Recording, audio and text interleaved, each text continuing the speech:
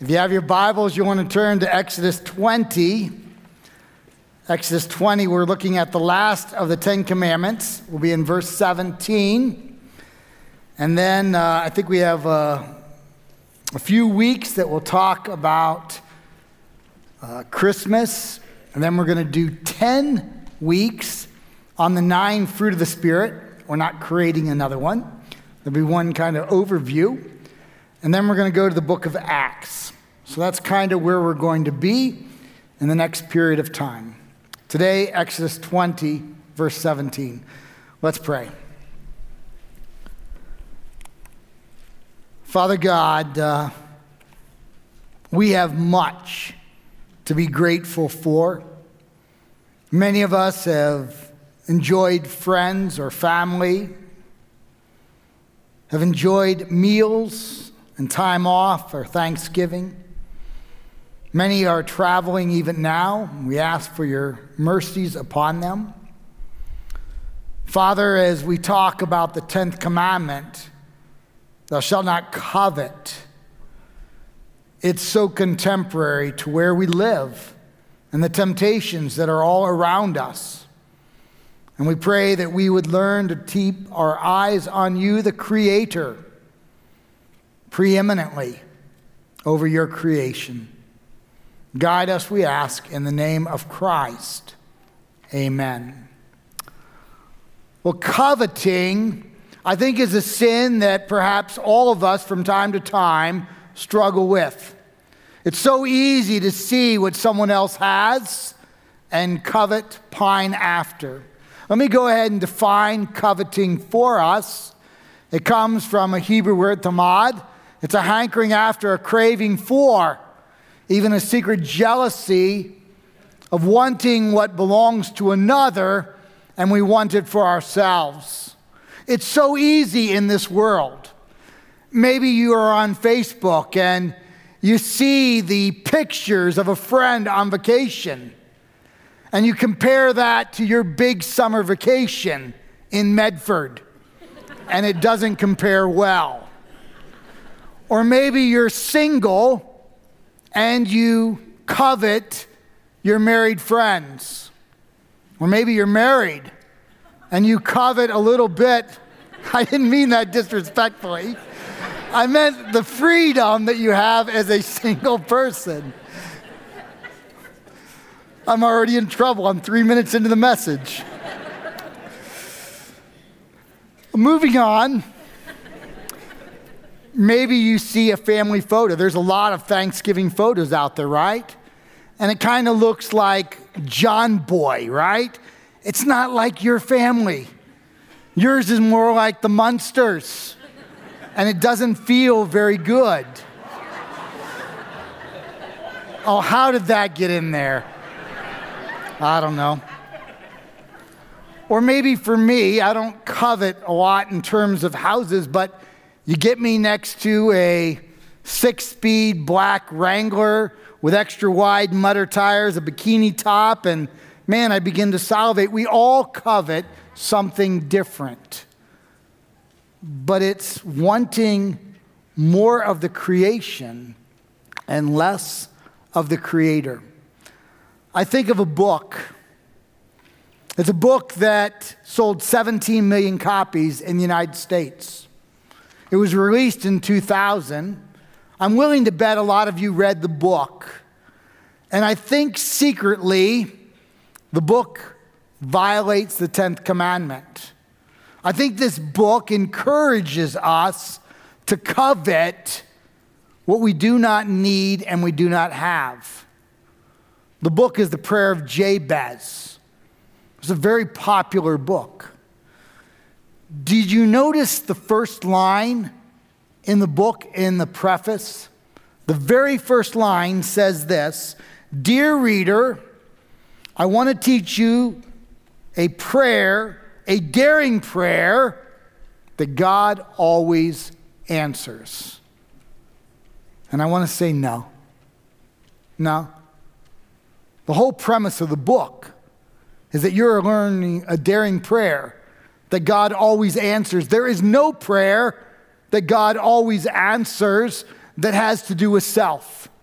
Absolutely none. So the premise of the book is wrong. The understanding of the book is also wrong. He takes us to 1 Chronicles 4, 9 and 10, which is a genealogy. And in the middle of the genealogy, you have two historical statements. Let me read it to us. Jabez was more honorable than his brothers. His mother had named him Jabez. Don't move too quickly. The word Jabez means pain. It's a Hebrew word that's an alliteration for the word pain. We hear Jabez as Jabez. Actually, a Hebrew word, study Smith, whatever, or a scholar would say, oh, mom named you Mr. Pain? That's what it is. His mother named him Jabez, pain, saying, I gave birth to him in pain. Jabez cried out to the God of Israel, oh, that you will bless me and enlarge my territory. Let your hand be with me and keep me from harm so that I will be free from pain. And God granted his request. 15 times in the book, we are told to ask God to enlarge our territory. And yet we don't even understand the context. The context is a young man who was born with pain, causing his mother pain, and he lives with pain, and he's asking God to increase his territory, essentially, allow me to be able to earn a living. That's what he's asking God to do. It's not somebody who's healthy. It's not somebody who's wealthy. It's not somebody who already has territory asking God to increase the territory. That isn't at all what the text is about. It's a man who is born in pain, causing pain, living in pain, asking God to increase his territory, to give him ability that he might work. And I think if this is a prayer that God always answers, why didn't Paul pray it? In 2 Corinthians 12, Paul prayed 3 times for God to remove the thorn in the flesh. And what did God respond? My grace is sufficient for you. In other words, no. Not yes. No. I'm not going to remove it from you. What about Job? I realize he's patriarchal period, so he's predating 1 Chronicles, but had he known the prayer of Jabez, would he have had such a difficult time in the middle of the book? I think the answer is it wouldn't have made a difference. God had the book of Job to teach us to keep our eyes on the Creator, not on the creation. And that sometimes God says no, even to his most cherished of servants. And yet we are not to curse God and die. We are to love God. We are to honor God. We are to worship God even in the midst of suffering. That's what the book of Job teaches us. The third problem with the prayer of Jabez is it doesn't understand genre. Genre is style of literature. The prayer of Jabez is historical literature. Historical literature tells us what happened in a one-time event. When we get to the book of Acts, it's historical literature. I'm going to have to be especially careful with application in the book of Acts. Because just because something happened once doesn't mean that God prescriptively means it will always happen. That's epistolary literature. Actually, the way to interpret historical literature is to look at it in light of epistolary literature and read it back into the text, which is what we will do. But the prayer of Jabez doesn't do that. It reads a one-time event of something that happened, a man in pain, who caused pain, who's living in pain, asking God to give him the ability to provide for himself. And 15 times we are told in the book, go ahead and pray that prayer, whether you're in pain or not, and expect that God will say yes, because God always says yes to to this bold prayer. That is not true. But what it did is it subtly taught us to pray not as the Bible would have us pray, confessing our sin, being filled with adoration for who God is, being filled with thanksgiving, and finally supplicate and ask. It had us move the supplication to the top because God always answers the prayer of Jabez. Now, I have no doubt that the author meant well. I have no doubt that the 17 million people who read it really had God-centered intentions. But I use the illustration because it's very easy to couch our desires in spiritual-sounding language.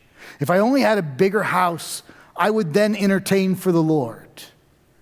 If I only had a better job and I could earn more money in a shorter amount of time, then I'd have more hours to serve.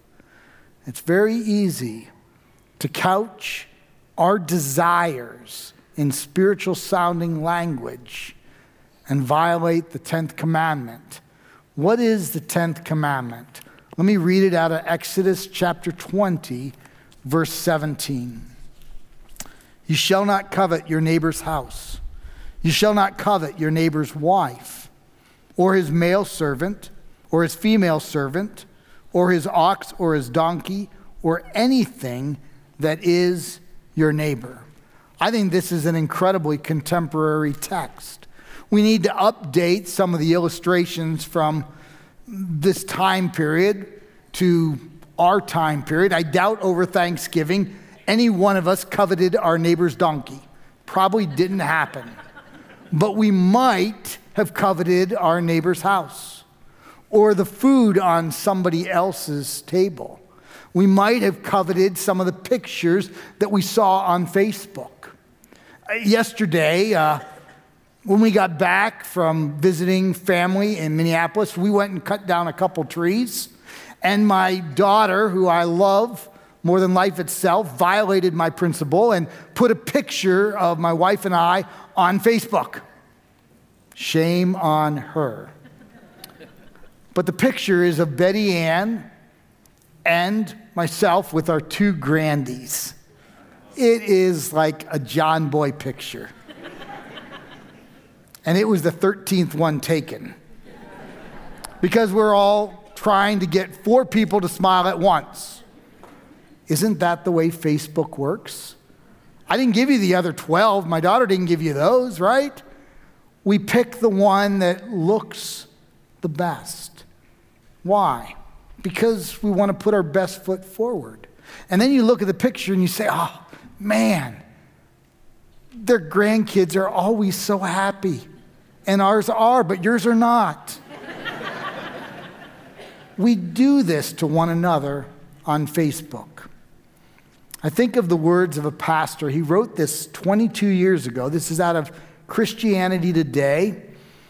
He said, I belong to the cult of the next thing. It's dangerously easy to get enlisted. It happens by default, not by choosing the cult, but by failing to resist it. How do I get involved in the cult of the next thing? It's not that I step out and I say, man, I just got to have one more thing. It's that I'm not fighting against it. And there's drift towards always needing something faster, better, prettier, newer, stronger, bigger, shinier. There's drift.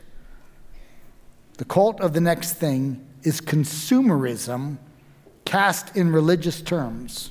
It has its own litany of sacred words.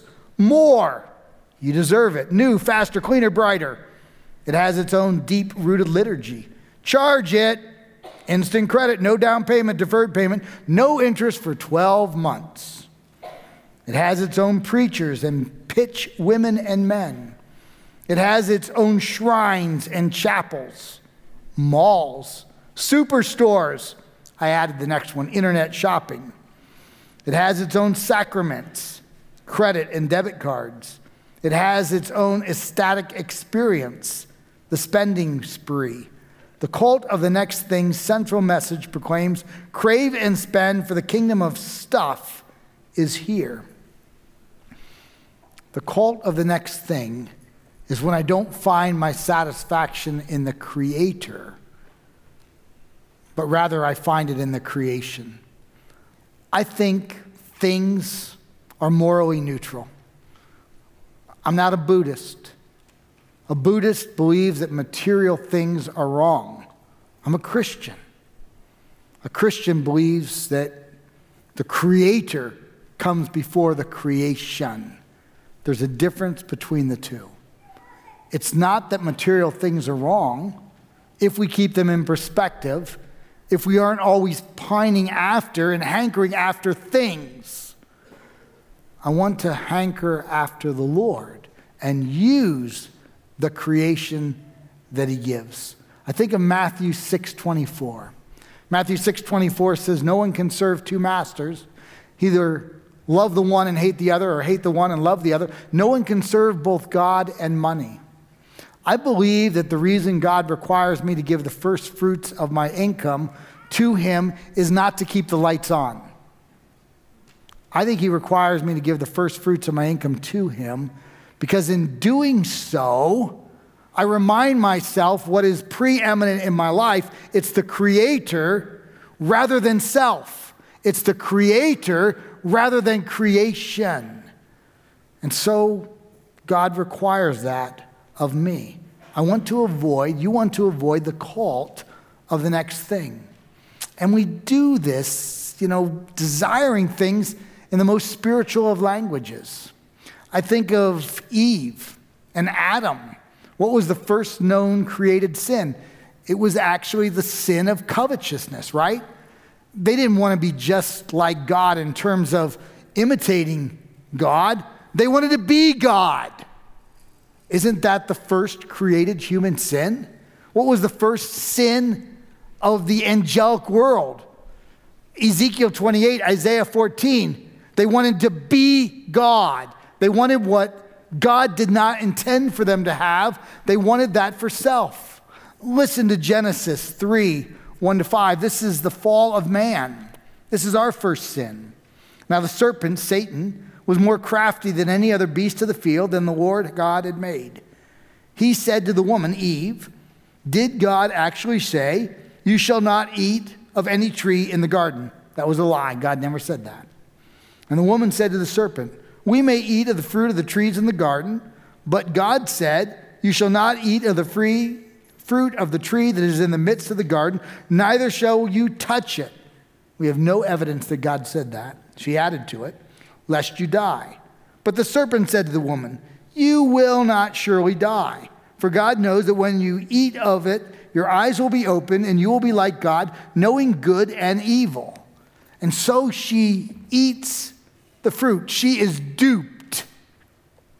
But Adam is not. Adam brazenly knows that he is disobeying God. He is pursuing what God told him not to have. He is brazenly coveting the Godhead for himself, which is why we read in Romans 5:12 that it is through Adam, the first Adam, that you and I have original sin, that we are tainted with sin, and we need the second Adam, which is Jesus Christ, who went to the cross, who paid the penalty of sin, which is death. On the third day, he rose again, conquering death, that if by faith you and I would believe in Jesus and truly ask him to forgive us of our sin, we would be given eternal life.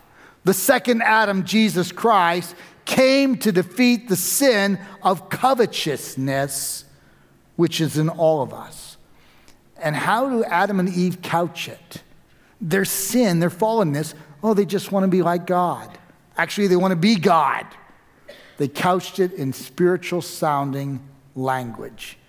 We need to be careful when we talk to ourselves and others. Are we using spiritual language actually to get what we want, to be self-serving rather than God-serving? That was Adam. That was Eve. That was also Frederick the Great, or at least it was his secretary. Some of you might know Frederick the Great. He was the king of Prussia. 1740 to 1786. If you want to read a very colorful historical figure, Frederick is your man. Frederick is very colorful. So he rules over Prussia, which will become Germany in 1871. And Frederick sees some land that is not his. He covets it. He wants it. And so he says to his secretary, write a proclamation to all my people, because I need an army. I need to conscript people, and I need money. We need to build up the treasury. And so the secretary begins to read the proclamation he writes. And he says, in the providence of God. And Frederick stops him. He says, don't write that. That's an utter lie. Just tell the truth. Frederick wants more land. That's the truth. I want more land. He's unwilling at least to couch it in spiritual language. But it's common that we do. The text says, just be satisfied. A theology of contentment is what we need. Let's look at the specifics. Do not covet your neighbor's house. So if you were an individual that covets houses, a lot of you aren't, some of you are, then I would not go through the parade of homes. Because all you're going to do is feed your covetousness. If that isn't your sin, but you're interested, go enjoy yourself. But if your sin is coveting the next house and the next house and you're never satisfied, why would you go to the parade of homes? Why? You're just placing yourself in an area of weakness. Do not covet your neighbor's wife. That happens all the time, doesn't it? Voyeurism. Matthew said if we look lustfully at a woman, we've already committed adultery in our heart. Pornography is coveting someone else's wife, or at least what you do not own.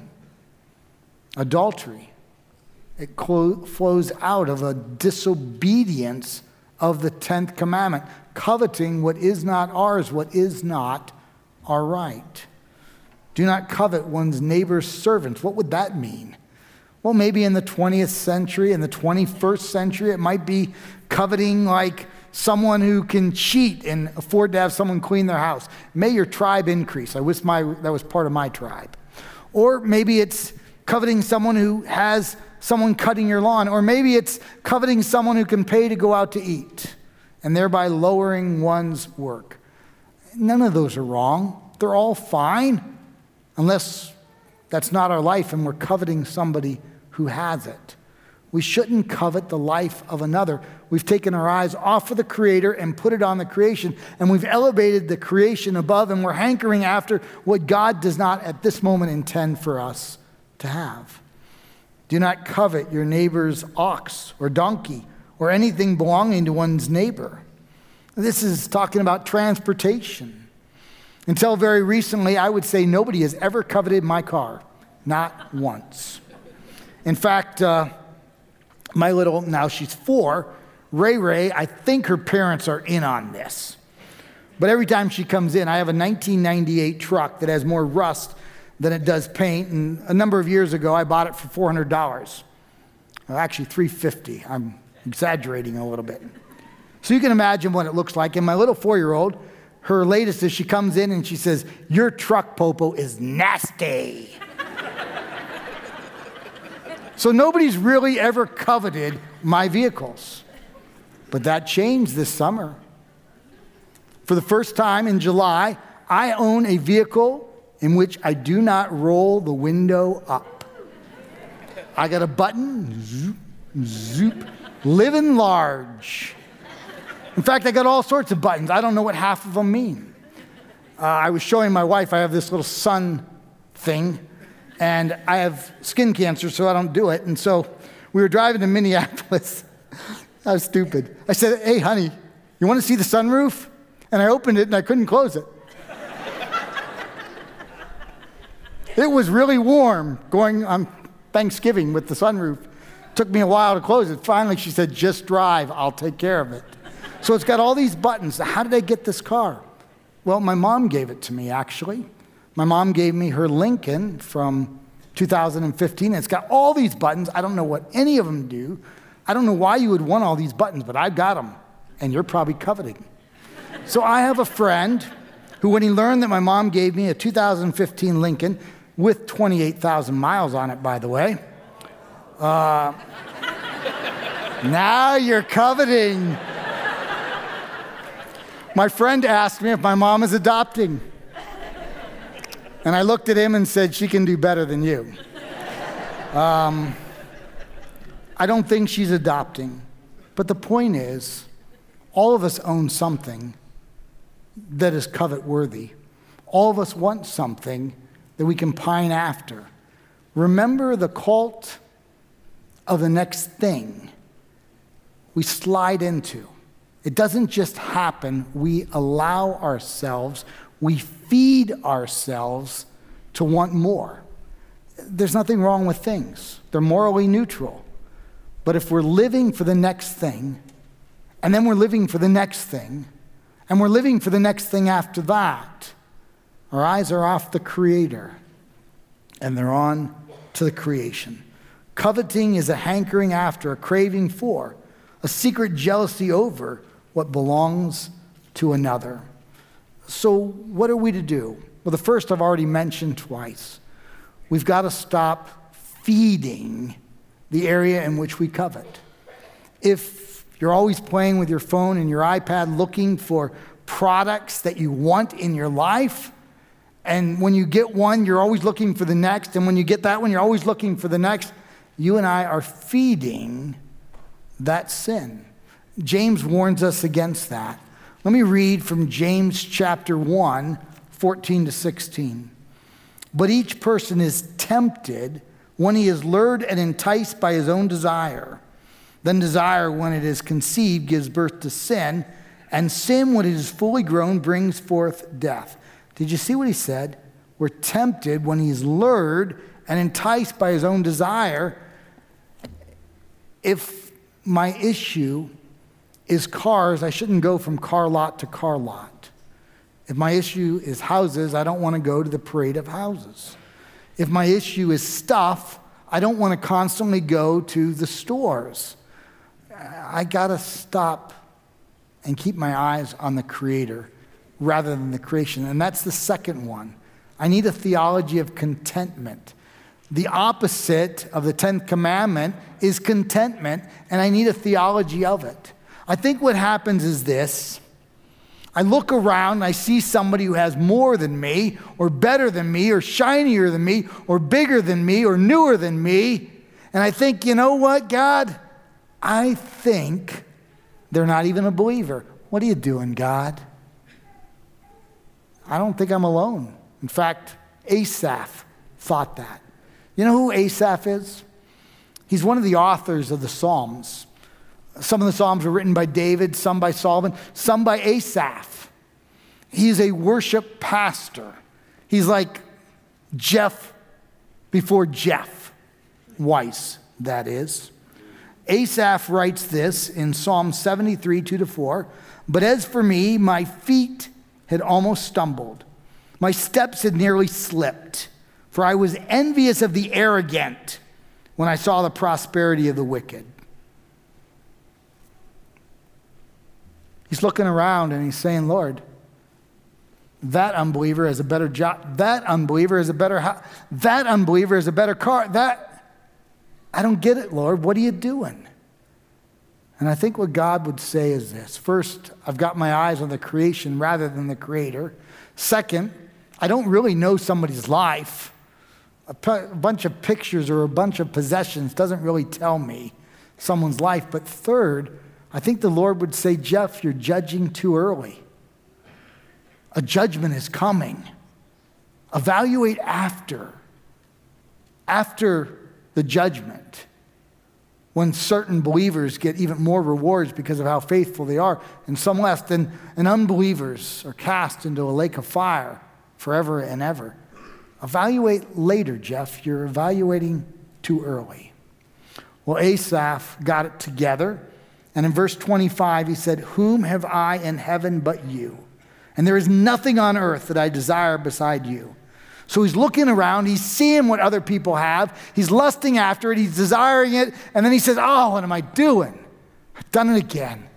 I'm looking at the creation, I'm not looking at the Creator. I'm thinking about the here and now, I'm not thinking about the afterlife. Lord, I'm going to focus on you. Whom have I but you? Paul said the same thing. Let me read from Philippians 4, 11 and 12. For I have learned in whatever situation I am to be content. We often don't realize Paul was in prison multiple times, but he was also a Pharisee and the son of a Pharisee, and he studied under Gamaliel, which tells me he came from a family with a lot of money.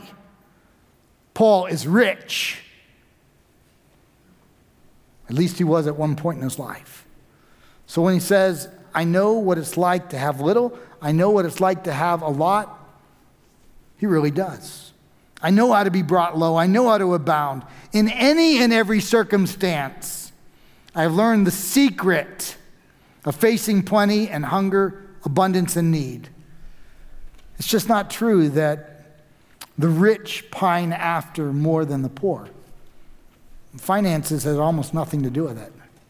It's a hard issue. It's not what we own. It's who owns us. Do our possessions own us, or does God own us? He said, I've learned the secret.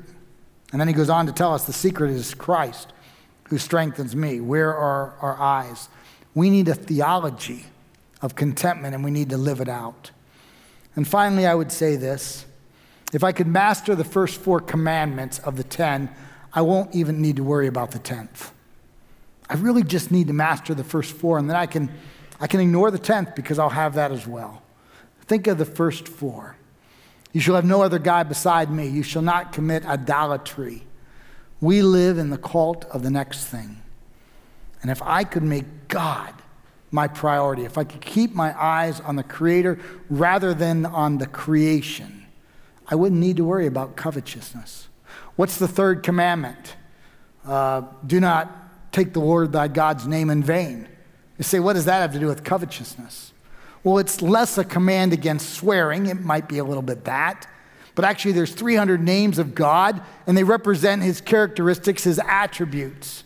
So when I'm commanded not to take the Lord thy God's name in vain, the opposite of that is I'm commanded to understand who God is, to study God, to know his attributes, to get to know this God. And if I would get to know this God, I would not put someone before him. I would not have idolatry. What's the 4th commandment? Keep the Sabbath holy, kadosh. God says you have 6 days to earn a living. But the 7th day, that's mine. Keep it holy. Make me the priority. If I would not keep someone in front of God, if I would not commit idolatry, if I would get to know the attributes of God, and if I would keep the Sabbath holy, kadosh, set apart, set aside for God, I would not need to worry about a heart of covetousness. And so I want to focus on those first 4. And when I focus on those first 4, I think the other 6 fall into play. Let's pray. Father God, I thank you for the 10 commandments. I thank you for what they teach me, what they remind me of. We're thankful for the work that your Spirit has already done in our lives, and yet we know that there's still more work to be done. Father, we desire to serve you, to honor you, to worship you. Help us to live for your glory. It's in the name of Christ we pray. Amen.